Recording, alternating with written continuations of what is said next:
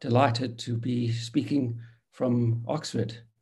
I live in Canada, teach at the University of Toronto, had a visiting fellowship here from January, but it was unclear until well into February whether I would be able to come to Oxford. And I'm going to start off, if I may just use this session for a personal remark.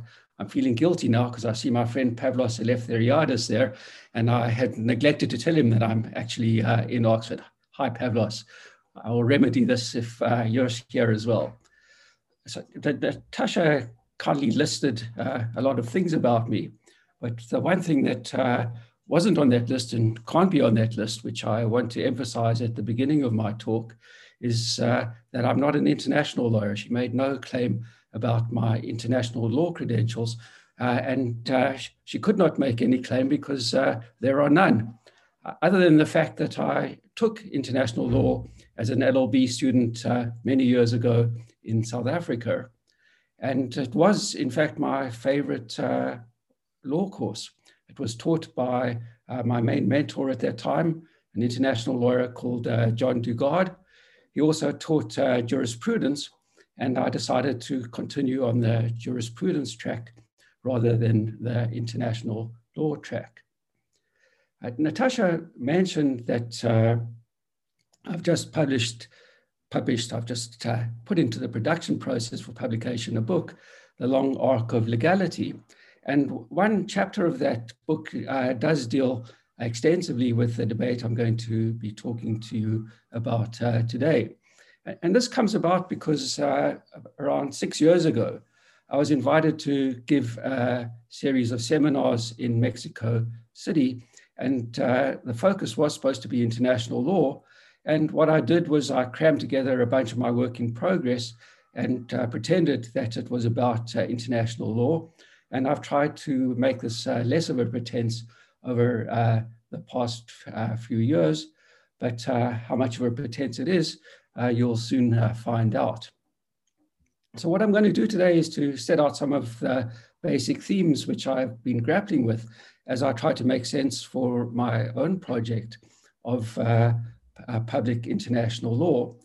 And as you listen to me, this requires that you follow me on a tour of what James Crawford, of whom you all have heard, calls the glacial uplands of juristic abstraction.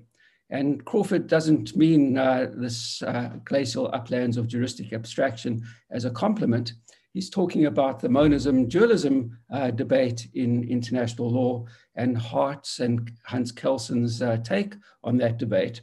And this is the debate that I engage in when I try to deal with international law.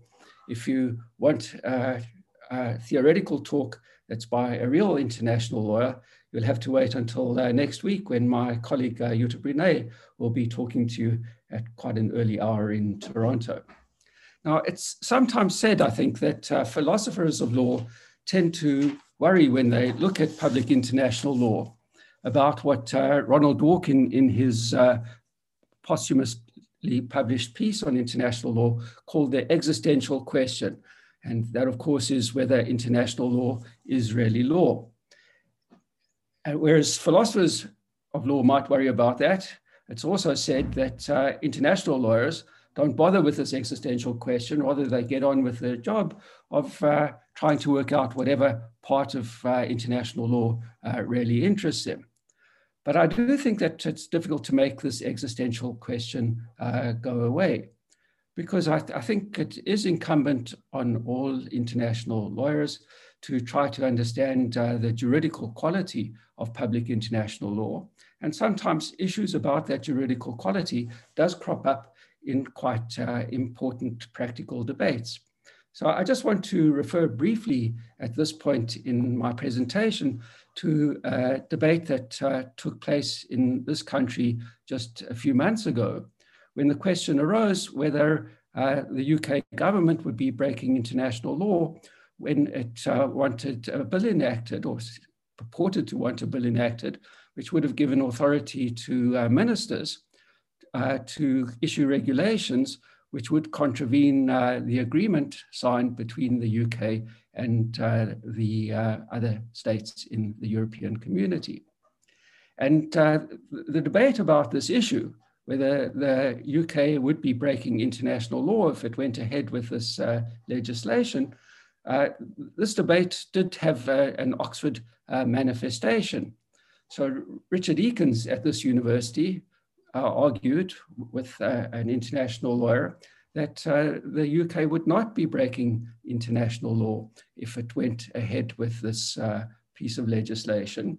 And he cited in the piece where he made this argument, a claim made by a very eminent philosopher of law in Oxford, John Finnis, that international law is, quote, defective law. And this was part of the argument about why there wouldn't be any violation of the rule of law if the government went ahead with the legislation. There was, in my view, a very effective answer to Eakins's piece by another Oxford lawyer, that is Professor Dapo Akandi, where Akandi argued together with someone else that there would be a violation of the rule of law if this legislation went ahead.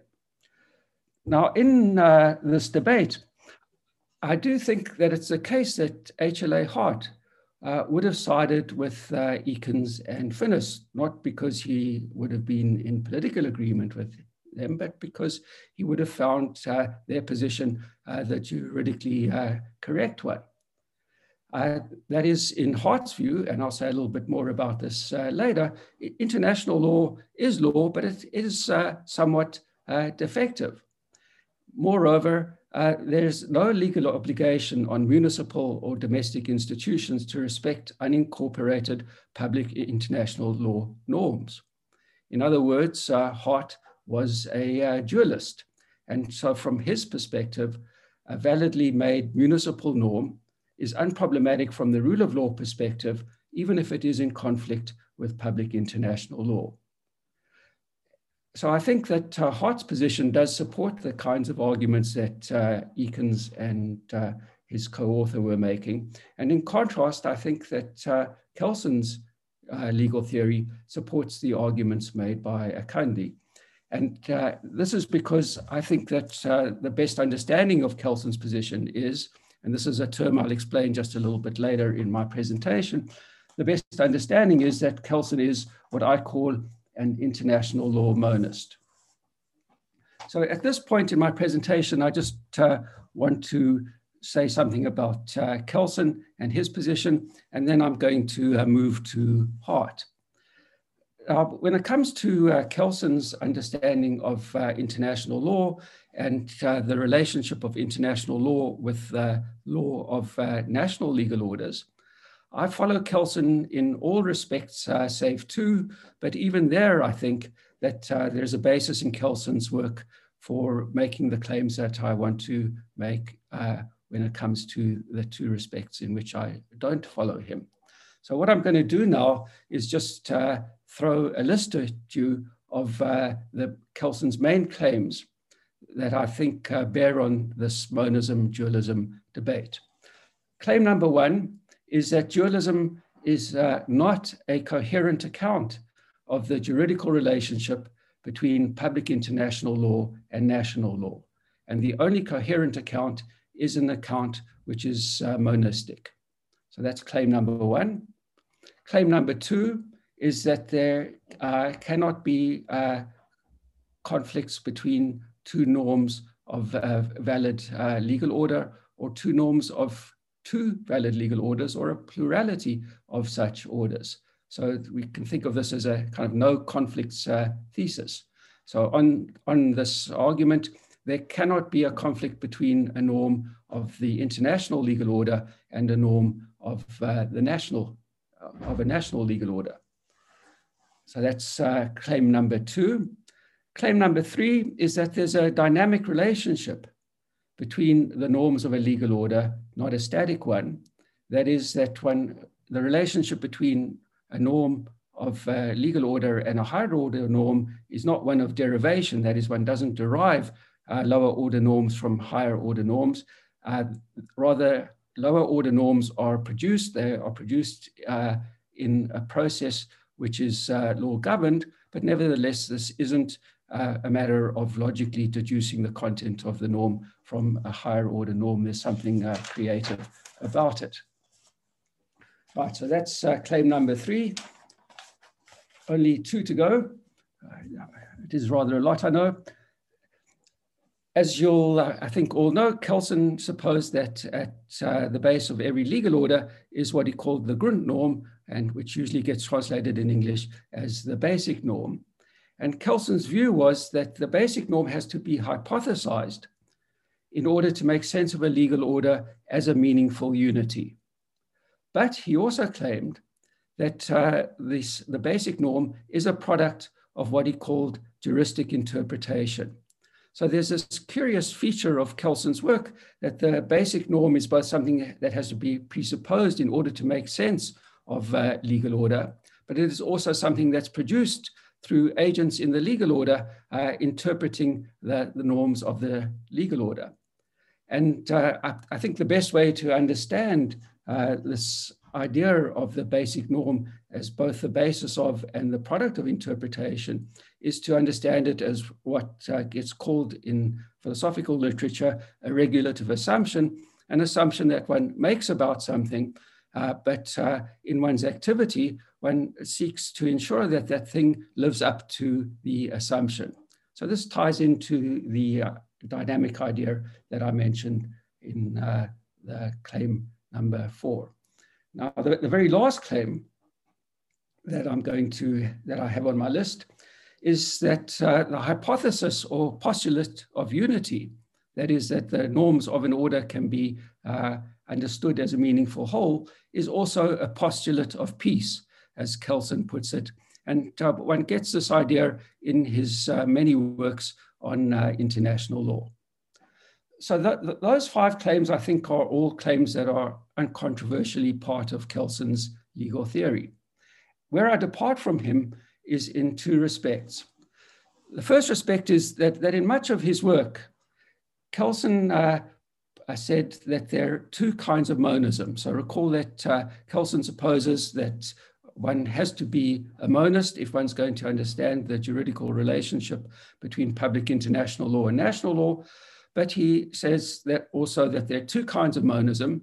There's a kind of monism which I gestured at the beginning of my presentation, that's international law monism, and international law monism says that the basic norm of all legal orders is the basic norm of international law.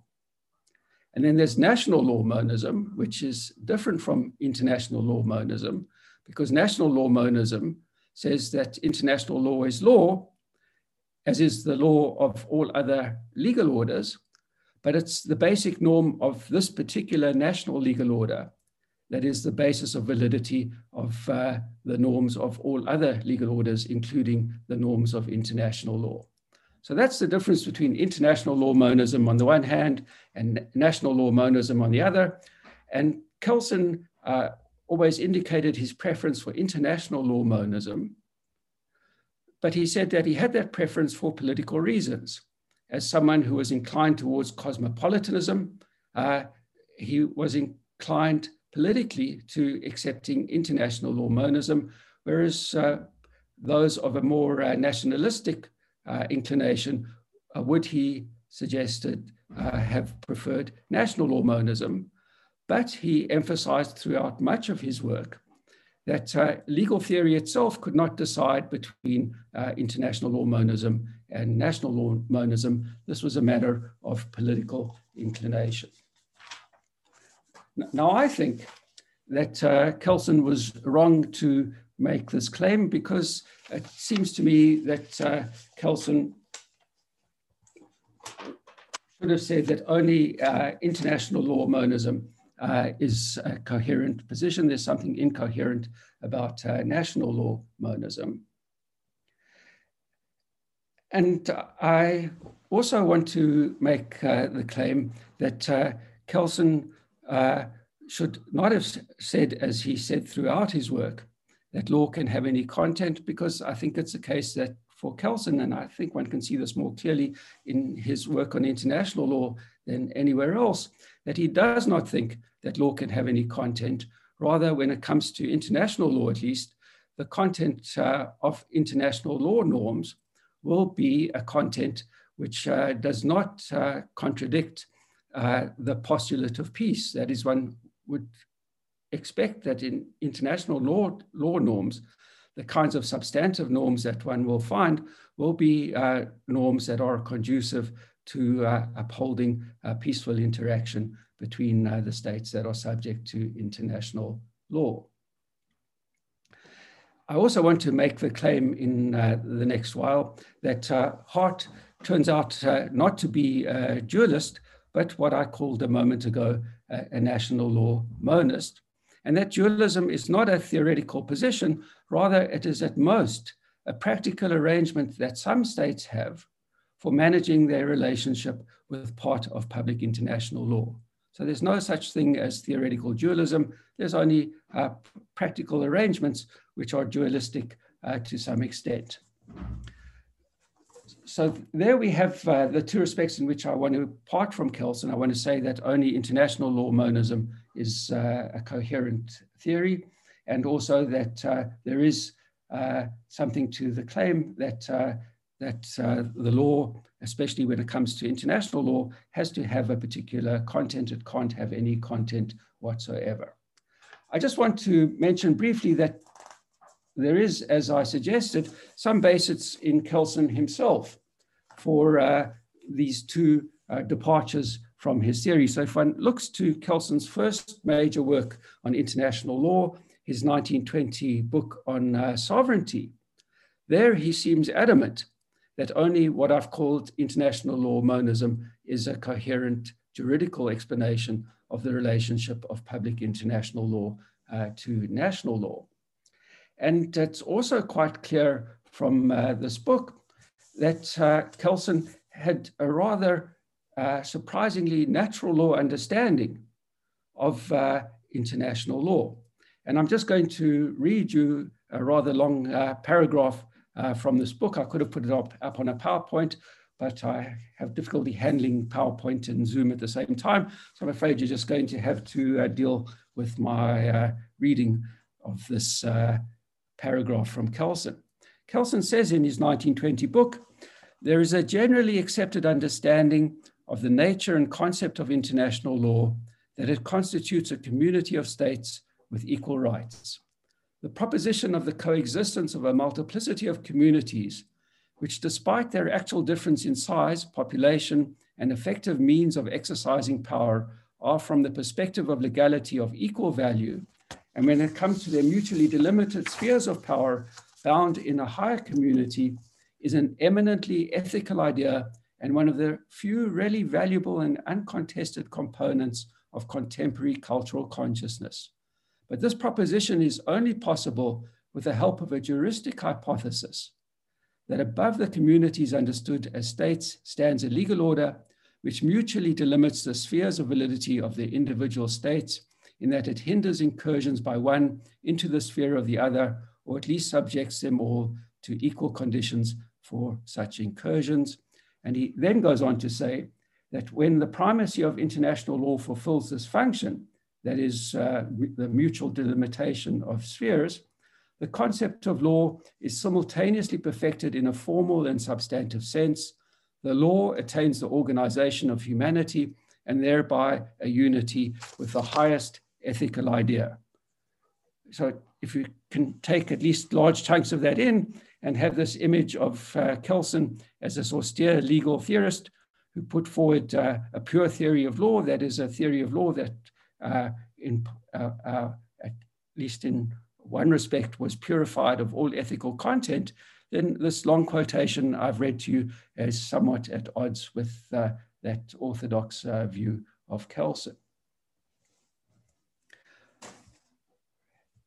The very last point I want to make about Kelsen, and I hope you can see this from the variety of claims that I attributed to him, is that when it came to constructing his legal theory, Kelsen thought one was proceeding in the wrong way if what one did first was to construct a theory of state law or of municipal law, and then to ask how that theory applied to public international law. Because for Kelsen, one could not understand the legal order of what we can think of as a modern legal state unless one understood that legal order as it's situated within the international legal order. So one could not, on Kelsen's view, as I understand Kelsen, construct a theory of law which did not include an account of the juridical relationship between public international law and national law. And for those of you who are familiar with H.L.A. Hart, you'll know that Hart proceeded in exactly the opposite direction. Hart starts off his famous book, The Concept of Law, by saying that international law is not an important part of jurisprudence.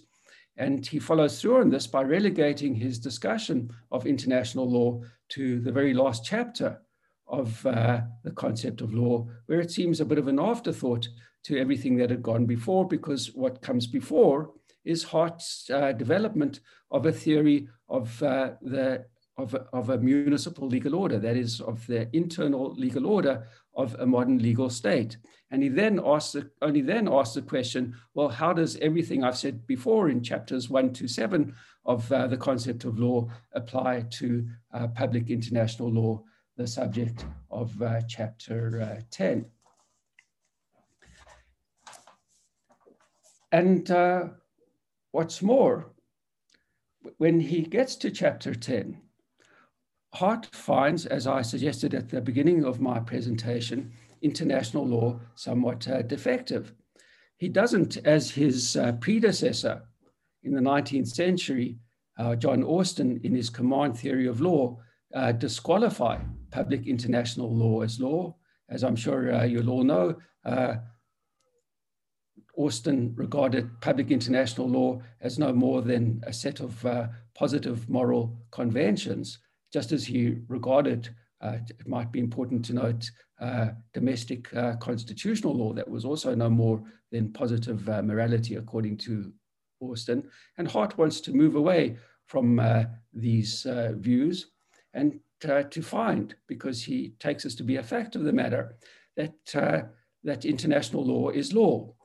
But it isn't law in the terms that he had developed earlier in The Concept of Law for understanding the distinctive structure of municipal law, because there, as you'll know, he thinks that the most fundamental idea in understanding the law of a modern legal state is the rule of recognition. That is a secondary rule that certifies whether all other rules of the legal order, including the other secondary rules, are valid rules. And he does not find a rule of recognition in international law. That leaves him with the problem of understanding why international law is law properly so called. And as I'm sure you are all familiar with, his claim is that international law is much like the law of what he calls, maybe one needs inverted commas for Zoom, but the law of a primitive society. That is a society in which the only law is customary law. If it's right that international law is customary law in the way that the law of a primitive society is customary law, then we have to ask, and it's not a question that Hart really answers, what makes it law? The kind of law, like the law that we find in a primitive society. And I think the answer has to be for Hart, which you might think is obvious, and that's why he doesn't make this answer explicit, that it's a rule of recognition of a particular society that says that the customary law that we find in international law is law properly so called, just as a rule of recognition might say that customary law within the national legal order is to be considered as law properly so called. But if that's right, if international law is law because there's some set of norms which the rule of recognition of one's legal order says should count as valid legal norms, then it's the case that the recognition of international law by a particular legal order is entirely contingent. Just as a national legal order does not have to recognize customary law as law, and the rule of recognition of a legal order does not have to recognize international law as law. If Hart had said that, I think he would have provided a rather strange but still coherent account of international law. But he did not say that. And he did not say that because I think there's an implicit assumption in Hart's theory of international law that at least in all, and Hart did use this language, all civilized states, it will be the case that the rule of recognition of that state will recognize international law as law. But if that's right, if it's the rule of recognition of every civilized, to use this term, state recognizes international law as law, then we have a rather strange situation, because it would then be the case that the law of every other legal order, other than one's own legal order, including the international law, counts as law only because one's rule of recognition says that it's so. And then Hart would turn out to be what Kelsen calls, using my term, a national law monist. He assumes that the ultimate rule of one's own legal order is the ultimate rule of every other legal order. And this is a rather strange view, because we're going to find that from the internal point of view of jurists in every other legal order, they have exactly the same account of the validity of law of all other legal orders. And what one would have is a view which has the same content as international law monism, but rooted in a very strange set of ideas about how legal orders interact with each other. I want to add to this claim about the strangeness of Hart's theory of public international law, something about Hart's dualism. So the thought so far is that Hart does not really turn out to be a dualist, but a national law monist. But he did officially espouse dualism, and he espoused it in a rather interesting way. So Hart's explicit commitment to dualism crops up in a lengthy footnote in The Concept of Law, and it's in a chapter which is called The Foundations of a Legal System, which follows the chapter in which he sets out his famous account of the rule of recognition. And his commitment to dualism is set out in a discussion about the continuity of legal orders. It's a very influential discussion, and it deals with the important phenomenon that had taken place in the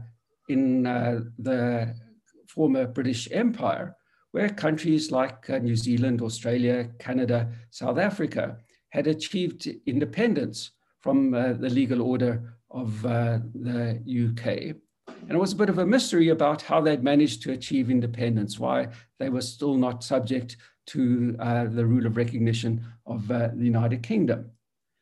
And Hart says in this footnote, Kelsen's account of the possible relationships between municipal law and international law assumes that the statement that a legal system exists must be a statement of law made from the point of view of one legal system about another, accepting the other system as valid and as forming a single system with itself. The common sense views, and Hart is now talking about his own view, that municipal law and international law constitute separate systems involves treating the statement that a legal system, national or international law, exists as a statement of facts. This is, for Kelsen, unacceptable pluralism. So for Hart, the common sense view, the correct view, is that municipal law and international law constitute separate legal systems. So there we have dualism, but it turns out not to be dualism, but what we can think of, on my argument, as rule of law, rule of recognition, national law monism, a rather clumsy expression, but there it is. So what should we make of Hart's dualism? I think that Hart's dualism and his rule of recognition are really the products of his own understanding of the UK legal order. That is, if the rule of recognition analysis of legal order is going to have any traction, the place where it has traction best is in an order where there's parliamentary supremacy. And the idea of dualism that Hart is committed to is best suited to a system of parliamentary supremacy. But even in a system of parliamentary supremacy, Hart's understanding of the relationship between public international law and national law is rather flawed, because it assumes that the norms of public international law do not have any domestic effect until they've been expressly incorporated by Parliament. But as I understand dualism in this country, recall that I'm a complete amateur when it comes to public international law, dualism applies only to the norms of treaties that have been ratified but not yet incorporated. It doesn't apply to customary international law. It doesn't apply to jus cogens, and it doesn't apply to the norms that are valid erga omnes. And so Hart's account of the relationship between national law and international law is not faithful to the law of his own legal order. And so what one finds is that Hart provides a picture of legal order, which is not only in some respects quite parochial in that he generalizes from his own legal order to legal order in general, but it turns out to be faulty when it comes even to his own legal order. So what are we to make of that? Well, if we go back to the example with which I started my presentation, so the debate in this country about whether the UK would be breaking international law if it went ahead with legislation which delegated to ministers the authority to override a treaty which the UK had entered into with other states.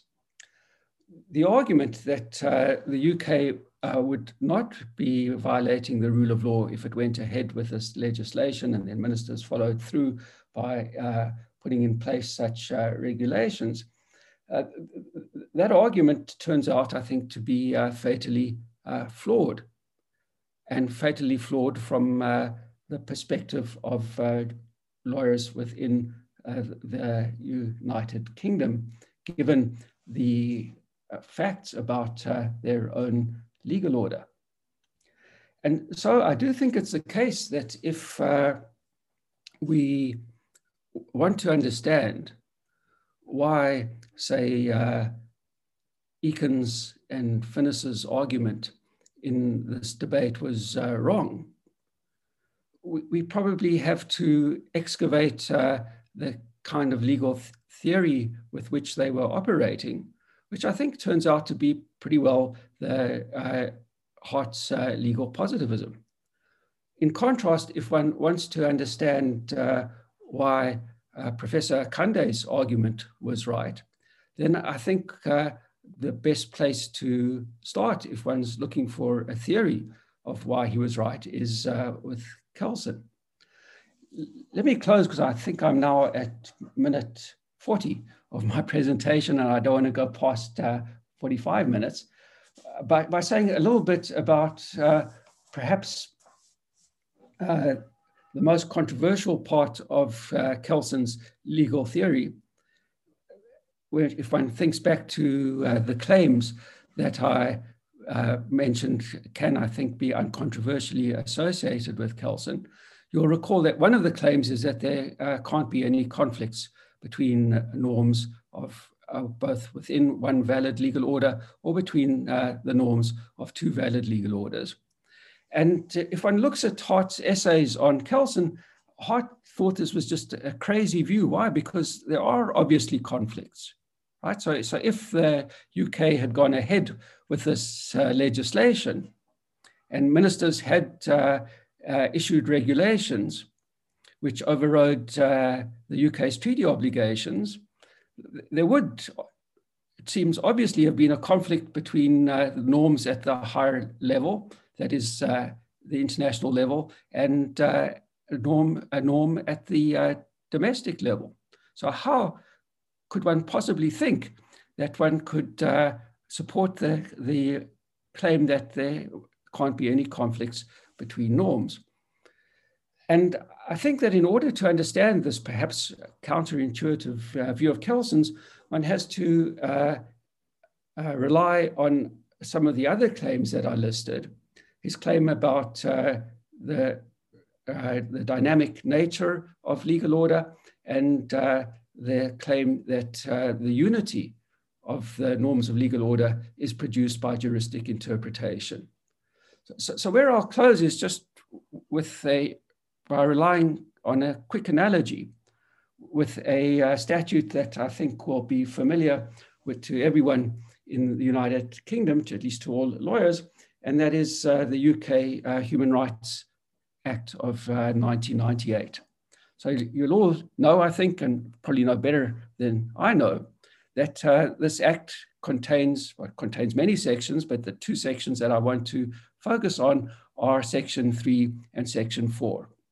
So putting things colloquially, what Section 3 says is that if judges are interpreting a provision in a statute which seems to violate one of the rights commitments in the statute, the judges should try as hard as they can to come to an interpretation of that provision that shows that it is consistent with the rights commitment. So even though on the face of it, it seemed inconsistent, the judges should try to come up with an interpretation that shows that it is consistent.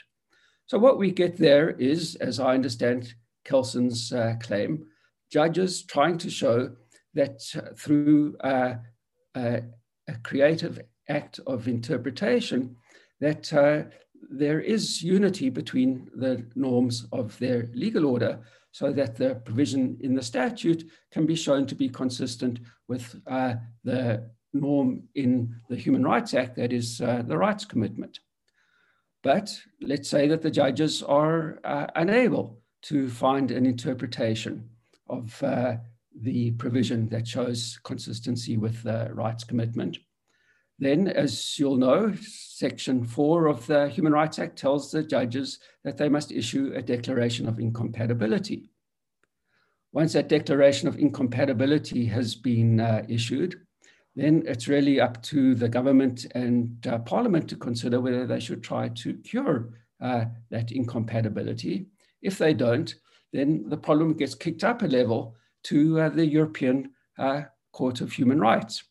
And if that court finds against the UK government, that doesn't require that in terms of there being a kind of enforceable legal obligation on the UK to do something about it.